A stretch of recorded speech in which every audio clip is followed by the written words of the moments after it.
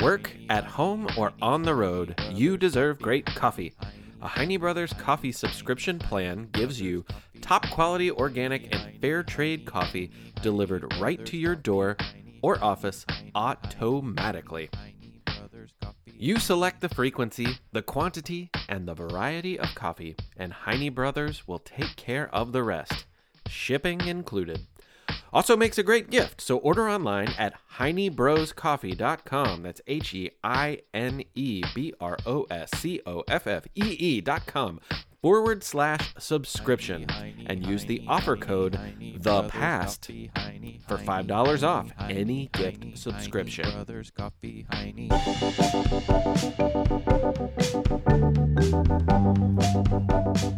Oh, hi. Hi, I'm Mick. Welcome to The Past and the Curious. I guess you're here for the podcast, which is good because that's what I have for you, and it's a good one. First off, if you're anywhere near Lexington, Kentucky on November 16th, I'm going to be at the Kentucky State Book Fair, the Kentucky Book Fair. It's going to be a lot of fun. I'll be there with the meat shower, so come say hey. This episode of The Past and the Curious features my friend Heather Gotlib telling a story about Mary Shelley, who was not just the author of a really famous book, but also kind of sort of invented a genre that we would call science fiction, which is pretty amazing. Also, you will hear me tell you the story of a man named von Kempelen and his automaton, which was a chess-playing robot that amazed people in a time long before robots were anything. It really freaked people out. I'm here to tell you about it. Thanks for joining us for episode 36 of The Past and the Curious. There's a saying people use when they talk about lots of things that might not seem related, but when they come together, they make something really big. They call it a perfect storm. It's a good image for the story I'm about to tell, especially because one of the ingredients of this particular perfect storm was actually a storm.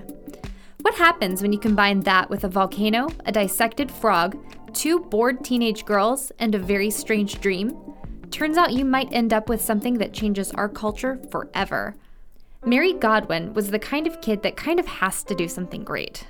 Her mother, Mary Wollstonecraft, spoke 3 languages, earned her own living when that was not the way it was supposed to be done, and married for love when that also wasn't the norm. Mary Wollstonecraft was a risk taker. When things in her home country of England weren't quite going her way, she became curious about what was going on overseas in France. She'd heard that a revolution was brewing. She wanted to see for herself what would happen when the French people decided to overthrow their king. She was so inspired by the events of the French Revolution that she wrote several works of philosophy, including A Vindication of the Rights of Woman, which even to this day is considered one of the most important works ever written about women's equality. But that's a story for another podcast. William Godwin, Mary Godwin's dad, was also a philosopher who questioned the way things were in the world. He met her mom at a dinner held by their publisher, which sounds very glamorous in New York for 18th century London. They fell in love and got married. Their daughter was born in 1797. It seemed like this power couple would have the world at their feet and would be completely unstoppable as a family of 3. Unfortunately, that wasn't to be the case. Mary Wollstonecraft died only a month after their baby was born. William loved his daughter very much and decided to be much more involved with her life than a typical widowed dad of the 1700s might be. He took care to educate Mary, and whenever he traveled, he wrote that he thought about her every day. The only hiccup came when he decided to get married again, to his neighbor, Mary Jane Clairmont. Miss Clairmont was not an evil stepmother by any means, but the memory of Mary Wollstonecraft set the bar very high for her only daughter. Mary Godwin never got along with her stepmother, although she did find a fast friend in her daughter Claire, who became her partner in crime in many ways. She was always by her stepsister's side, even after Mary faced some severe social consequences after she secretly married a poet named Percy Shelley. By 1816, it was high time these 3 talented young people got out of London, just like Mary's mother had all those years before. Luckily, the most famous celebrity in London decided to offer up his villa in Switzerland as an escape. Lord Byron, owner of the villa, was handsome, well-connected, rich, and a war hero. Claire Clairmont happened to be completely smitten by him, so she was happy to come along with Mary and Percy. The four of them and a few others wound up on vacation at the villa, which was on the shores of Lake Geneva in Switzerland. It was shaping up to be an incredibly fabulous summer. The funny thing was, this happened to be the year without a summer. In 1815, a volcano had erupted in Indonesia, and so much ash clouded the atmosphere that the weather changed across the globe into the next year. Crops failed and animals, including horses, sadly starved. This led to an invention that later became the bicycle, since people had to seek out other means of transportation. In America, people fled frigid New England, where they could ice skate in July, for places like Indiana and Illinois, which paved the way for that region to become America's heartland. In Germany, the first fertilizers were invented in hopes of helping people grow food. From China to Canada, it snowed in what were supposed to be the warmest months of the year. And for Mary, Percy, Claire, Lord Byron, and their friends in Geneva, what was supposed to be a fun and well-deserved summer away was shaping up to be one of the most boring seasons of their lives. They had planned to go boating to pass the time, but storms prevented them from leaving the house. The only thing that entertained them, this was over 200 years ago after all, was retelling each other old German ghost stories. After a while, even those got old. So they decided to write their own scary stories. It became a contest because everyone was desperate for something to liven up the dreary, cold days. Everyone was smart and talented and sure they were going to win. One person decided to take on an old Eastern European myth with a story entitled The Vampire, upon which Lord Byron based a fragment of his own story, which was called, well, The Fragment. The bubble of attractiveness might be real for all the grown-ups who are listening. Percy Shelley strayed from the topic entirely with his poem Hymn to Intellectual Beauty. Claire's contribution was lost to history, and Mary was absolutely stuck. One night, she had a nightmare that might have been inspired by some of the experiments that she'd heard that had been happening in Italy. Dr. Luigi Galvani had been testing the effects of electricity on dead frogs. It turned out that electricity could actually move their limbs, a process called galvanization. In Mary's nightmare, she saw something like this experiment, but happening to a real live man, and she wondered, could electricity create life where there wasn't any? The possibility was scary and thrilling. She woke up knowing what to write. Frankenstein, or the modern Prometheus, was Mary's contribution to the contest. It turned into a bigger work that explored the consequences of people having the power to play with life and artificial intelligence. In it, Dr. Victor Frankenstein creates something that he calls the creature. The creature can think and act by itself. Lots of moral questions ensue when the creature isn't what Dr. Frankenstein expected once he starts to act on his own. Needless to say, Mary won the contest that summer. The book was published to great controversy in 1818, but later became a staple of literature. It was originally published anonymously since so many people argued about the topic. Some people said that it toyed with the idea of playing God. When Mary completed the manuscript, she was only 19 years old. Since Frankenstein, many authors have imagined or speculated how new breakthroughs in science might affect everyday life and created entire worlds around these ideas. Famous authors from Edgar Allan Poe to Margaret Atwood were inspired to take current events that were taking place on various frontiers, whether it was the Arctic Circle, outer space, or the future. They explore how that might change things for humans and how people might feel in works of speculative or science fiction. Now, the genre includes such classics as Star Wars, and it's all thanks to a young woman who, if she were alive in 2019 instead of 1819, would be college age. Sometimes it does take a perfect storm of various forces to create huge effects in the world, whether it's a real storm or an imaginary one. Science fiction helps us to ask tough questions about new things in the world and has inspired some of the most beloved stories in our culture. I think that Mary Shelley, as the inventor of science fiction, teaches us an important lesson. You don't have to be a full-fledged adult or even a particularly experienced person to change things. All you need is imagination and a few of the right ingredients. This month, for You Have 30 Seconds, we are going to space with Grace. Space Grace from El Dorado Hills. Ready for blast off. You've probably heard of Neil Armstrong, But did you know that there were many people who helped him land on the moon? One person was Eugene Cernan. In 1963, Cernan became a NASA astronaut and worked in the Apollo system. His first assignment was to go into lunar orbit and map out the mission that Armstrong would complete. Armstrong walked on the moon in 1969. 3 years later, in 1972, Cernan had his chance, making him the last person to walk on the moon. Cernan died in 2017 at the age of 82. Thanks, Grace. That's a great story. I've actually been thinking a lot about Neil Armstrong and Buzz Aldrin, and Eugene Cernan's a great part of that story, so thank you for sharing that. If you have somebody that you would like to tell us about or something from the past, you have 30 seconds to do it. It's really easy. All you need is a phone, so ask your parents for their help, and you can email it to us at The Past and the Curious. There's information and instructions on the website, thepastandthecurious.com. I want to hear your voice. It's quiz time. It's quiz time. It's quiz time. Time. Oh, it's a spooky quiz time. Question number 1. Though Bram Stoker isn't around today to confirm this, many people believe his novel Dracula was based on a real person, a Romanian ruler from the 15th century. Can you name him?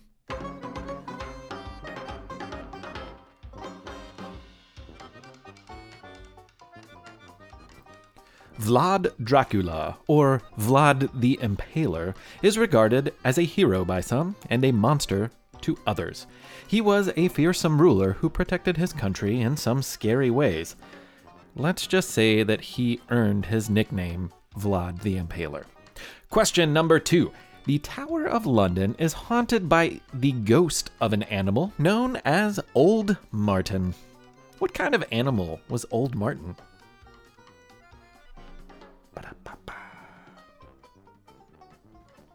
It is believed that long ago in Europe, people would avoid saying the word bear, kind of like they avoided saying the word Voldemort in Harry Potter. It was believed that this word could conjure the feared animal, and years later, a bear was brought to the Tower of London as a gift to the king. Though he lived out his days in a zoo, several guards have claimed to have been frightened by something like a bear in the tower many years after he had left. Question number 3. The Raven is one of the most well-known poems in history. The moody and well-written poem features a bird who answers all of the narrator's questions with one word: nevermore. But Edgar Allan Poe's famous work might not have featured a raven at all. Do you know what he considered first?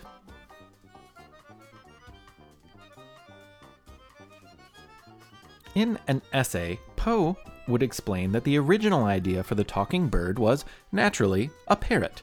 He wisely decided, however, that the colorful and flamboyant bird didn't really fit the dark mood of the poem, and it would be a raven who would perch upon that bust of Pallas just above the narrator's chamber door. It perched and sat, and nothing more. Maria Theresa, Archduchess of Austria, Holy Roman Empress, and Queen of Hungary and Bohemia, had a very long title and a lot of power in Europe in the 1700s. She also had a very big family, giving birth to 16 children. While she loved these children, she also saw them as something like living, crying, diaper-wearing chess pieces. Her instinct was not to conquer other kingdoms with the sword, though she did that on occasion. Instead, she used her kids, marrying them into other kingdoms strategically. You may have heard of her daughter, Marie Antoinette. She would marry King Louis XVI of France. Unfortunately, the two of them would find their bodies separated from their heads during the French Revolution. Maria Theresa would keep her head, though, and as the most powerful woman in Europe, everyone wanted that head looking at them. In 1769, she spent one afternoon in Vienna using that powerful head to look at François Pelletier. He was an illusionist, a magician of sorts who used physics and science to create illusions to dazzle the eye and confuse the mind. According to many sources, he was, pretty good. Not great, just pretty good. But as far as Maria Theresa was concerned, he was amazing. She had never seen anything like it and simply loved his show. It was always a good thing to find favor with the Archduchess of the Holy Roman Empire, so Pelletier was probably feeling pretty good about things. At least until someone spoke up. The heads in the room, Maria Theresa's included, turned with a gasp to face Wolfgang von Kempelen. He was a brilliant man and trusted advisor to the Queen. And he was not impressed with Pelletier's illusions. Excuse me? How about you come over here and say that to my face? Listen, Pelletier, I mean no great offense. It's just that I see right through your tricks like I can see through a clean window at high noon. A window, eh? Why, I ought to break that window over your head. Gentlemen, that is more than enough. I rather enjoyed Mr. Pelletier's show. And you find fault? Madame Archduchess, the Holy Roman Empress Queen, is that what I call you? Yes, that'll do. Well, it's simple magnetics. Anyone who has merely dabbled in the sciences will know how you create these childish illusions. I'm just saying, I would be embarrassed to bring this amateur hour show before the illustrious court of the greatest monarch to ever grace a throne. You, Maria Theresa. I think you're just jealous she likes my act as much as she does. I'm not jealous. You think you can do better? I do. Okay, Kempelen, put your magic where your mouth is. You have 6 months to knock my socks off. Go create something new and amazing. I'll have someone make me some new fancy socks just for the occasion. Point of clarity. We are pretty sure the conversation did not go exactly like this, since no one recorded it word for word, but we believe many of these things were said in one way or another. Kempelen had to get to work right away, because 6 months would fly by in a blink. Luckily, he was a bright guy. The Hungarian man wasn't just a math whiz, he was a polyglot, meaning he knew many languages. And for his day job, he put that ability to use, translating complex legal codes for the kingdom. He also managed salt mines for the Queen, and, sorry, I'm falling asleep because that's so boring. So it's hard not to see why he would get so excited about creating some magic. It would be a welcome change. Light bulbs went off in his head with each new idea, which was amazing since light bulbs hadn't even been invented yet. But his mind kept coming back to the automaton. Wildly popular at the time, automatons were mechanical devices, early robots of sorts. They were precisely programmed and built to appear lifelike and capable of doing nearly anything. Famous already was one early robotic creation that looked and moved like a man and actually played the flute. But perhaps the most famous of its day was the digesting duck. Inside this creature was a network of gears and pulleys and other simple machines, but on the outside, it looked just like a duck. In order to delight his audiences, the inventor would introduce the duck, which began to move, and bob upon a gilded pedestal. The creature quacked. It splashed water with its beak, and it even ate grain from the palm of a hand. No. And then, if the audience wasn't flabbergasted enough, it did the unthinkable, the most convincing, the hilarious. It pooped. It was a machine, and people knew that, but the fact that so much perfect clockwork and mechanical precision was placed into such a small invention that was meant only to delight captured imaginations. Drawing inspiration and considering his queen's focus on chess-like machinations, Kempelen settled on what he would build. It would feature much less poop than the duck, and far more chess. Exactly 6 months later, he triumphantly brought it to the court of Maria Theresa. Quizzical looks and curious faces blinked from Kempelen to the invention and back. It was a man, life-sized, and seated behind a cabinet, and on top of the cabinet sat a chessboard. Kempelen wheeled the seated man around, and he opened the doors in the face of the cabinet, and inside people saw a complex array of shiny gears and machinery. Nothing tricky. He then showed them the back doors, and there was more of the same. Next, he set the pieces to prepare the chessboard for a match, and then asked the room for a challenger. The volunteer would play this automaton, this mechanical man, in a game of chess. Immediately the room filled with disbelief. What a preposterous thought! A chess game required intelligence, logic, and analysis. Each game was unique and had thousands of possible scenarios. How could an automaton made of wood and metal possibly play a living, breathing, thinking human being? A volunteer stepped forward, and as the game began, the automaton moved its head back and forth. It raised a slightly unsteady wooden arm, clumsily grabbed a piece, and moved it on the board. Easy enough. Automatons had been built to do very specific things. Perhaps this one was programmed to play the same game of chess over and over.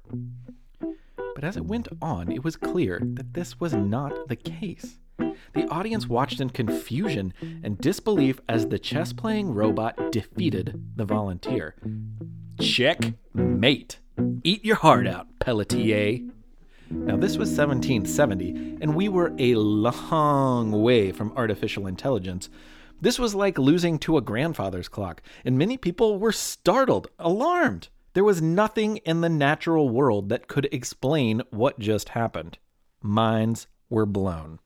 More and more people wanted to see for themselves, and for a while Kimpelin obliged, demonstrating his magical machine for others.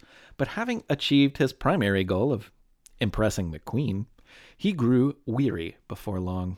He had legal codes to translate and salt mines to manage. So at some point, he told people that the machine had been disassembled and put into storage. But you can't keep something like that under wraps for long. The automaton was taken on a tour of Europe, where it defeated none other than Benjamin Franklin in a game of chess. After Kempelin's death in 1804, the chess-playing automaton changed hands, and the new owner arranged for a match with Napoleon Bonaparte.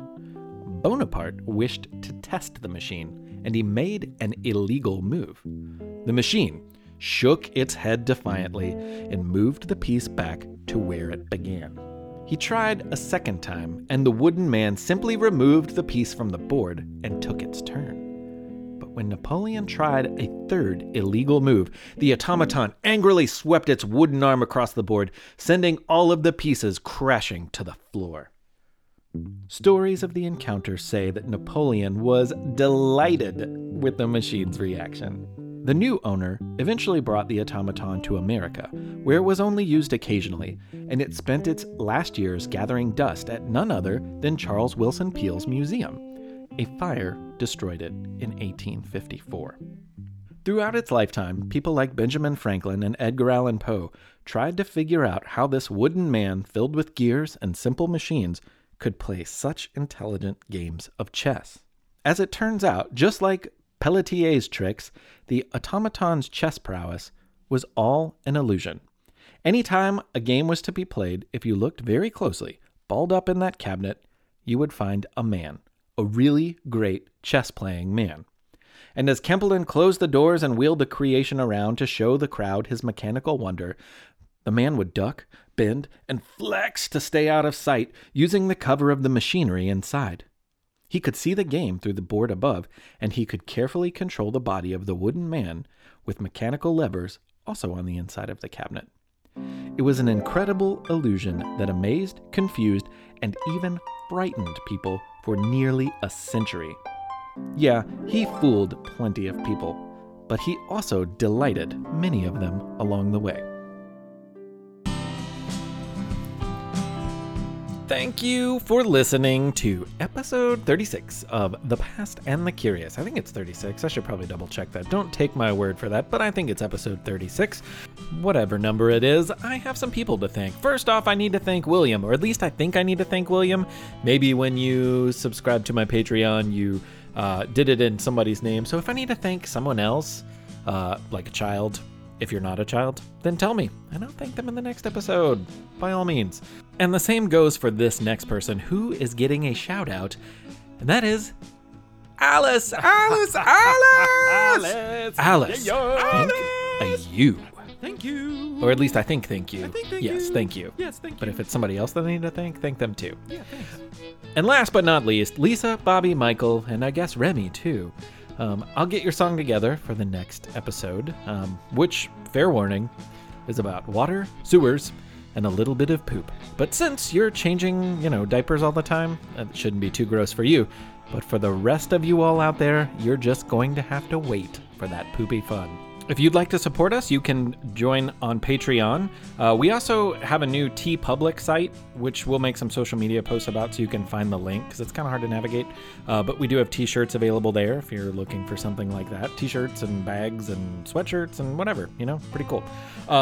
Reminder again about the Kentucky Book Fair, November 16th. I'll be there. And I'm going to let the music run out, but I'm going to keep talking to you. I'm a big part of Kids Listen. In fact, I'm the co-chair this year. And we are actually going to be undergoing a huge survey that we hope to use to understand how kids use podcasts, how families use podcasts. And you can do us a huge favor. If you see the link being shared by me or being shared by any one of the other Kids Listen family out there, which I know you listen to many of them probably, please fill out that survey. It will help us, one, get a better idea, but two, it will help us validate kids programming in the eyes of people that don't see validity in it, which is super weird. But there's a lot to be gained from it. We did one about 3 or 4 years ago, I guess. I don't know. And it was really, really great. We learned a lot and we got a lot of press and momentum because of it. So if you see that link, please, please, please take a minute to fill it out. I've done it. It's very easy. So look for that. Thank you very much. We'll talk to you in less than a month. Happy Halloween if you're listening to this before Halloween. Hope you had a good Halloween if you're listening after. Bye.